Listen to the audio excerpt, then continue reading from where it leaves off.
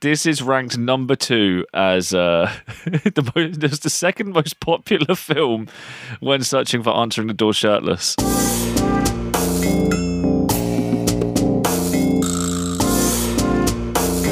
Wife and daughter, you like? Oops, they're dead.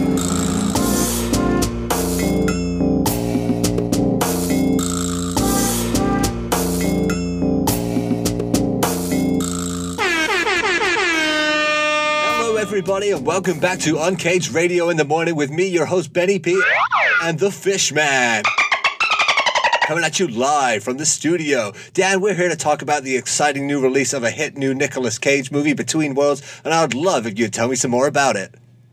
It's the worst film I've ever seen. That's his signature yin-yang energy we're bringing to you this evening, folks. That's Benny P and the Fishman.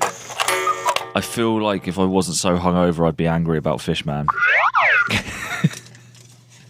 I figured we've sort of fast-forwarded our podcast host careers a little bit here. This is our 90th, I think, episode. This is day 90. This is our 90th time we've done this, and some podcasts that released an episode, I mean, if you did one a week, this would take you well over a year to arrive at this point. And I figured, what podcast doesn't exist that's done the wacky Crazio radio introduction? So if anything, that was just a rite of passage. But it's great to be here as Benny P and the Fishman. Oh, still with the Fishman.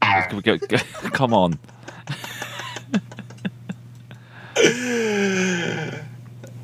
So you're hungover today. That's wicked. I'm really stoked. Very, very badly, violently hungover.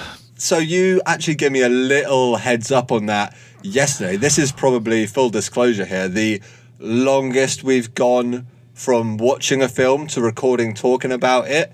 It's. I would happily leave it longer. Yeah. Oh, don't get me wrong, my friend. I'm right there with you. But we're pushing 6 o'clock the evening. This has probably been over 24 hours since I watched this film, and I think you ended up watching it a couple hours later on. I was very excited for you to watch it, and maybe you'll elaborate on why. I know it involves one of your favourite elements of any Nicolas Cage performance. So yeah, we're coming at this a bit rustier than normal. I've got a load of notes as per usual, but a lot of them I don't really understand what they mean looking at them. So it'll be fun to try and decode this message alongside with you, Dan. Okay. Where do you want to start? Should we start by just going in and just reminding people how ridiculous this film's concept is? Yeah, give us a refresher. So I'm just going to go back to the synopsis that we already gave. So Nick Cage plays a character called Joe. Joe meets a mother who can contact spirits when suffocating.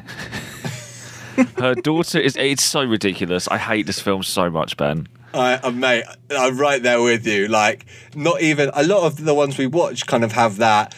Okay, I can see the concept was interesting, but they just didn't nail the execution.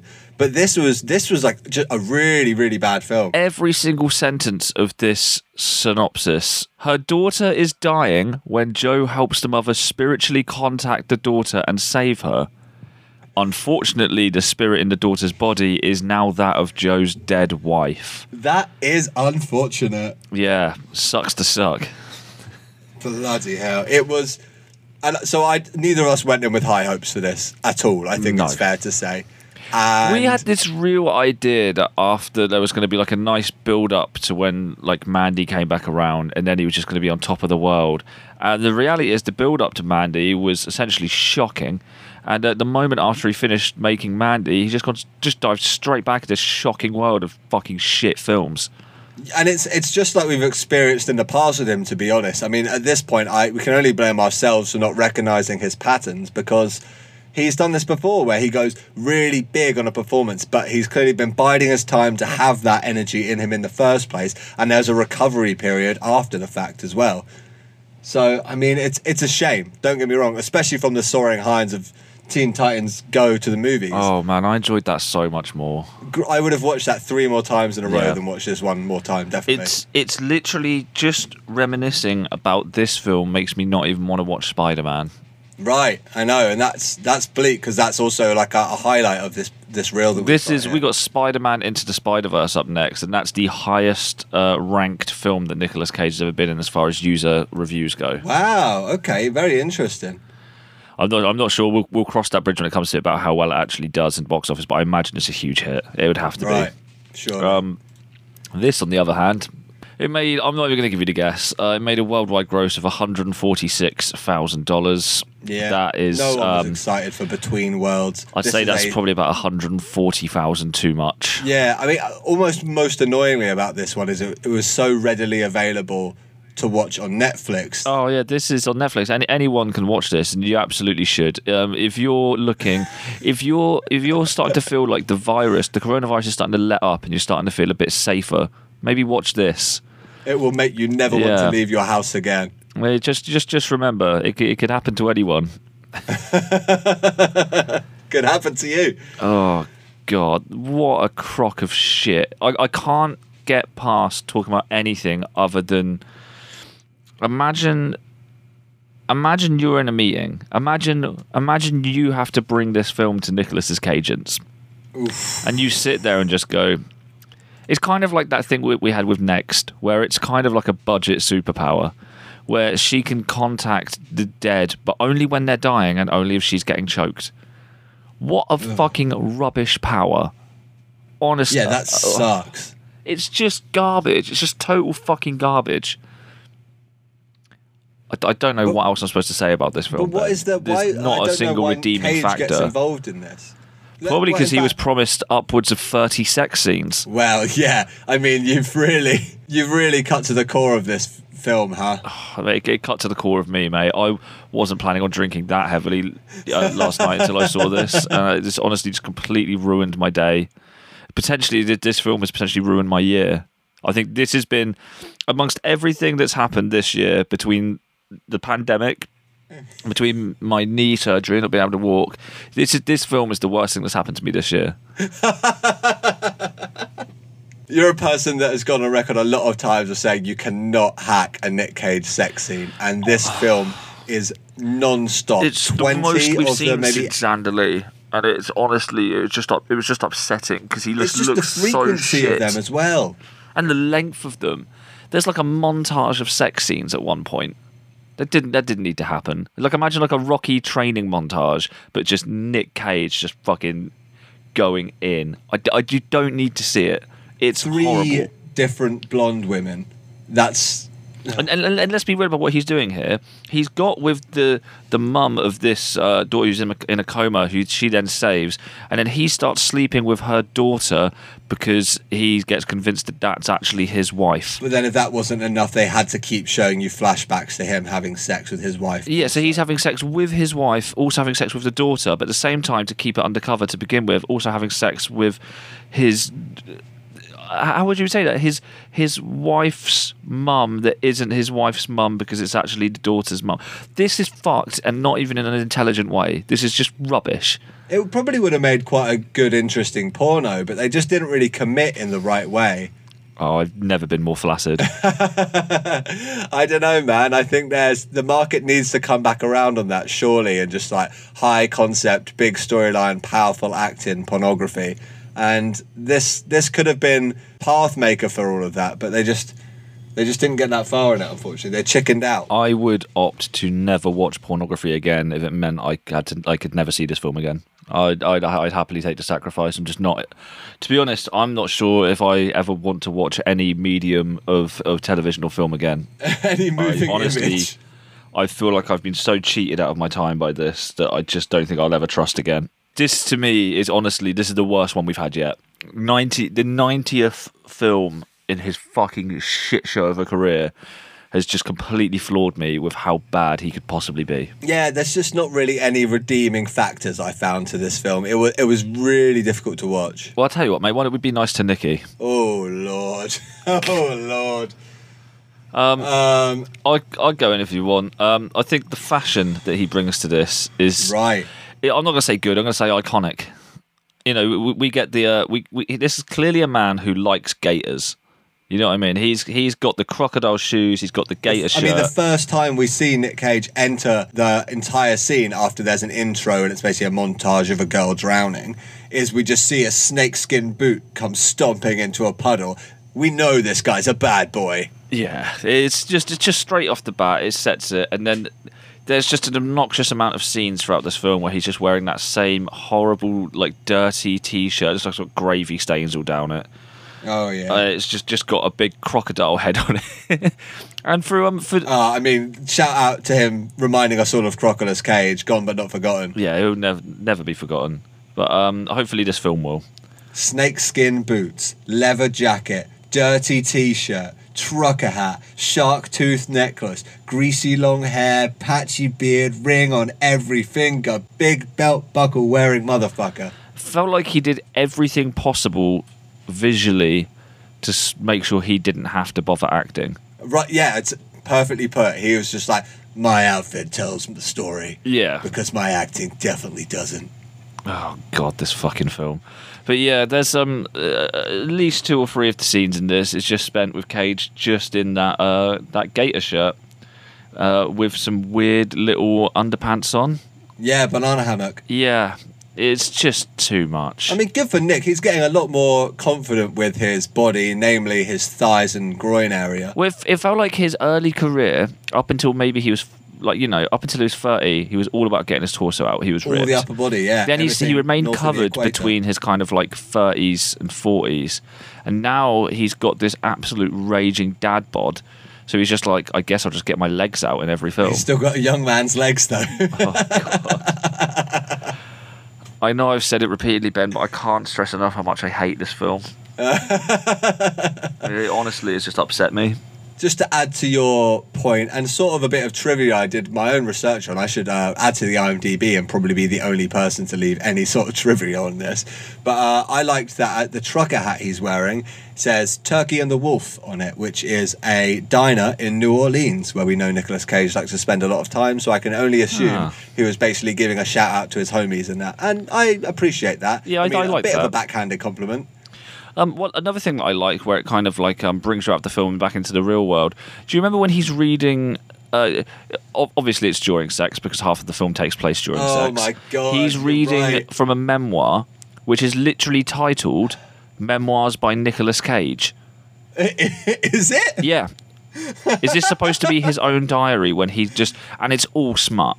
It's all just horrible, dirty talk about different places around the world where he's banged his wife. I didn't even spot that. That's crazy. It's horrible. And yeah, you're right. I don't even want to repeat some of the things he was saying, but he talks about certain throbbing parts of his body, and it was just a bit much. No, I don't want to relive it. I think I want to be nice to Nicky. This one maybe is a bit of a reach where I'm led to believe that Joe has at least light but psychic powers, because he gets invited back to Julie's place. Julie is the mum of the girl who is in the coma that then goes on to become Cage's wife.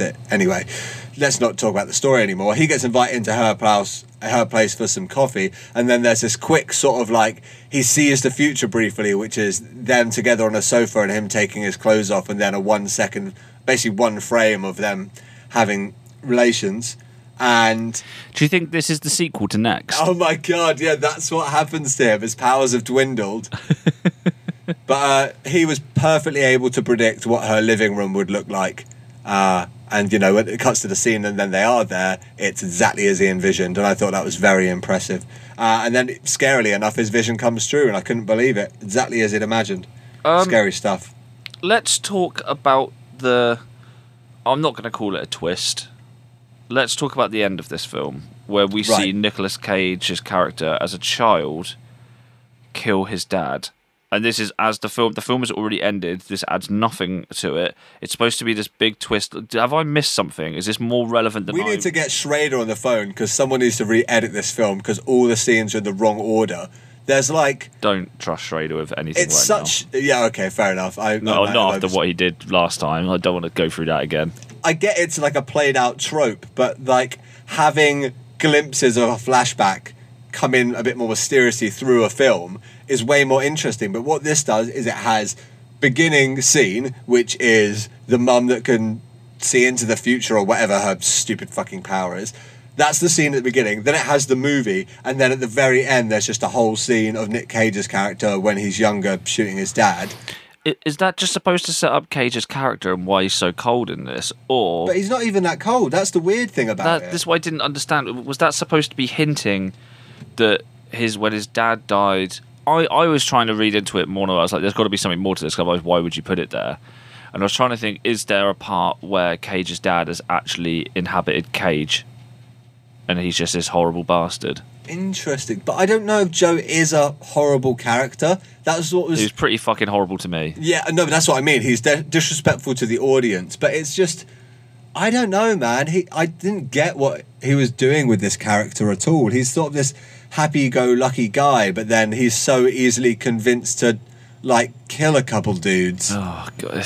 So strange. And he, like, abandons his trucking job for 3 days just to, like, look after this stranger and his daughter, which is quite a nice, compassionate thing to do. And he immediately goes to the aid of when he, at the beginning, sees Julie getting choked in this toilet stall. He just, like, bangs the guy out. But it's confusing that he's also so cold and distant, because when Julie asks him, like, do you have a family? Do you have wife and kids? He goes, oops, they're dead. It's What? just so ridiculous the whole way through. Yeah, his choices are so strange. And I think Cage just didn't want to be in this at all. I think that's so evident. So he's just... Everything feels really one take. The choices he makes are kind of wacky, but he was told he couldn't go too overboard. But it just doesn't make any sense to the character. This is a shit script. We've got shit acting. It's not even shot nicely. I'll call out a couple of companies here. We've got Rise Up did production for this. And we've got Saban Films, Roadshow Entertainment, Front Row Filmed Entertainment, Film and TV House, Gem Entertainment, Film Media, HappyNet, Euro Video, Lionsgate, Thunderbird Releasing, Anarchy Post, Digital Post Services, Katrina One PR, Mockspeed Media, and Visual Icon. I will never be watching any of your works ever again.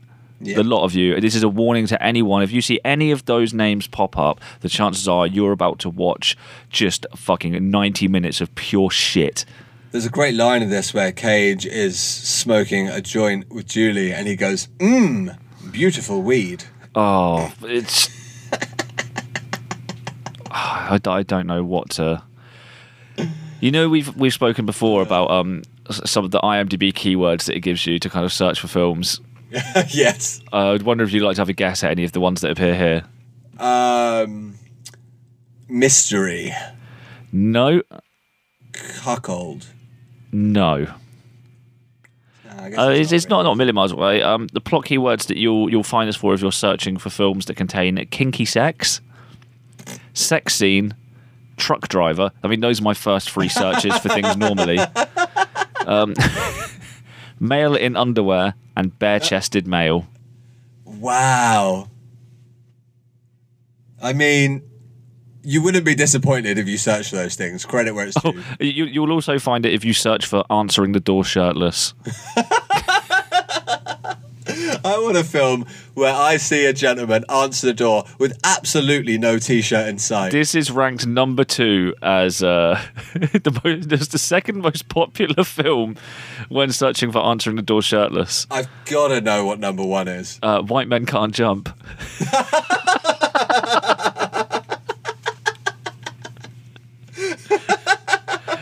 Oh, God. This is...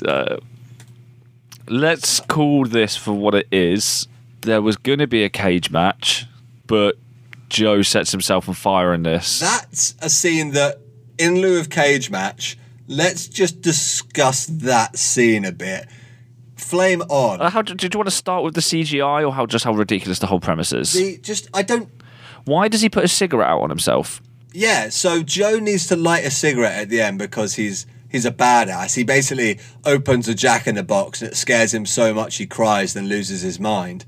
And then he's crawling around the house saying maybe Sarah. It's is the name of the Sarah, girl. but it just gets Sarah? it just turns Sarah? more and And he- more into just two unknown syllables of just garbage. He dares himself not to let his lips touch the entire time. It was very impressive, quite frankly. Sarah? Sarah? And then for some reason he goes into the other room of the house he had with his family when they were around, and then he pours a load of petrol on himself. Don't know why there's a. Let's quickly discuss. So whilst he's doing this, one room over, his wife gets shot, or shoots the mum. Right. Yes. And then this is all happening, like a gunshot in the other room, or all this stuff's happening. Dave just let him walk off. He doesn't really go through a door. It's like an open plan bit, so they can see what he's doing, and they all just stand there and just kind of loiter for like maybe 2.5 minutes. They must just be stood there because we see them walk out after he's on fire, saying nothing, just watching him pour gasoline over himself. Yeah. He covers himself in gasoline, lights up a lighter, is completely on flame. His Ghost Rider training comes in because he doesn't flinch, doesn't feel a thing. He gets out a cigarette, lights it off of his own head, takes one drag, stubs it out on his chest, and then, I guess, dies? I hope so. Right. I mean, I don't know if we see that, but it's... Because he didn't seem bothered by the flames at all. It was the most enjoyable part of this film for me, I've got to say. I enjoyed watching that a lot. Very similar to that scene in Kick-Ass where we got to see him get set on fire. That's happened to him more often than not, hey? Wicker Man, Yeah. Kick-Ass, now Between Worlds. Was there And any obviously others both that he Ghost Riders. How did he die in G-Force? No, Speckles is just sort of... Oh no, that was the track that he got put in the back of the garbage van. Right, that's right. I don't think even Speckles could avoid flames. Is there any others where he dies in a fire, or is this just wishful thinking? I mean, getting deep fried is pretty close. Yeah, it's certainly not far away. I mean, more than most actors that I'm aware of, this man has perished due to overexposure to flames numerous times. Yeah, I think that's fair. That's a fair way of putting it. But yeah, I just don't think we need to even dabble into the world of cage match. This is 5-0 to Red Miller. There's not a single thing about Joe. Yeah, it probably is, and that's testament to how powerful Joe is. How powerful Red is, but also just what an kind of nothing character Joe is. I appreciate that Cage is trying to bring something to this awful film where like no one is showing up. He doesn't really show up until the last scene where he just all of a sudden goes full Cage, but in a direction that doesn't fit the film, and it just makes no sense. And I was just annoyed. This is the first film in a while where I've been very conscious of the role of the director in this a lot more, and just what happens when you have one who can't do the job. In fact, I think I wrote at the end that I figured out that, this was written, produced, and directed by one person, and it stinks of that. Okay. Yeah, the same person whose name I didn't think to write down. They wrote this story, they produced the film, and they directed the picture. And I imagine when you write this and you're approaching people to actually produce and direct it, everyone just tells you to fuck off. Right, that's exactly it, and it's like some weird vanity project, clearly, for this person. Yeah, you're not wrong. This is Mariah Polera. Yeah, I'm not familiar with their work. So what has she done? She produced Falsely Accused, Between Worlds, and El Matador, which is in pre-production. So nothing since this film. But has got this El Matador, which will be coming out. I'm not even going to bother telling you when it's coming out because I'm not going to fucking watch it. I'm going to try avoid it. Because I've been so betrayed here. This. Not that there was ever any setup that this was good, but it's. I'm just disappointed in Nick. Really, he's so much better than this, and like I say, he's trying to bring something to this, but it's just. I wish he'd just grabbed the horns like he should have. I wish he'd become the El Matador and just directed this film and said, "You're not doing a good enough job. Let me do it." But I mean, he probably. I wish that he was the Matador and he was gored to death. Is how I would put this. Maybe that's the Hangover talking. Maybe it's just fair. Wow. It's difficult to tell at this point. That's probably all I got to say about this. We're running a little shorter than we usually would, but man, I just... Look, there's only so much shit I can talk about shit. You know what I mean? This is crap. Let's get excited about watching Spider-Man Into the Spider-Verse. Yeah, I've only seen this film the one time. I saw it in the cinema. I audibly gasped at one of the scenes. It's a great time. Fun for all the family. I've never seen it, so I am excited. Yeah, it's good shit. Every frame's a painting. Good shit. Here we go. Right, let's get excited for that. Well, that's going to be it for today, folks. Thank you for tuning in to Uncaged Radio with Benny P and the Fishman. Oh.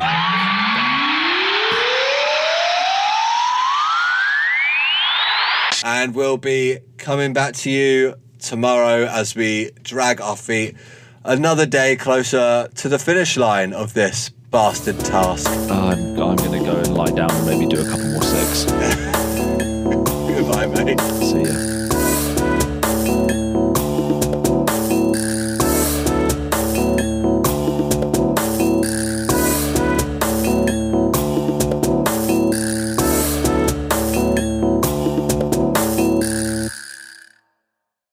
Oh, you made it to the bit after the music at the end. Look at you. Here's a quick note just to say that we do have Uncaged merch available now. We've got sticker packs, there's 4 great designs, 2 of which are shiny, and all of the money raised is going to a really important charity called Sari.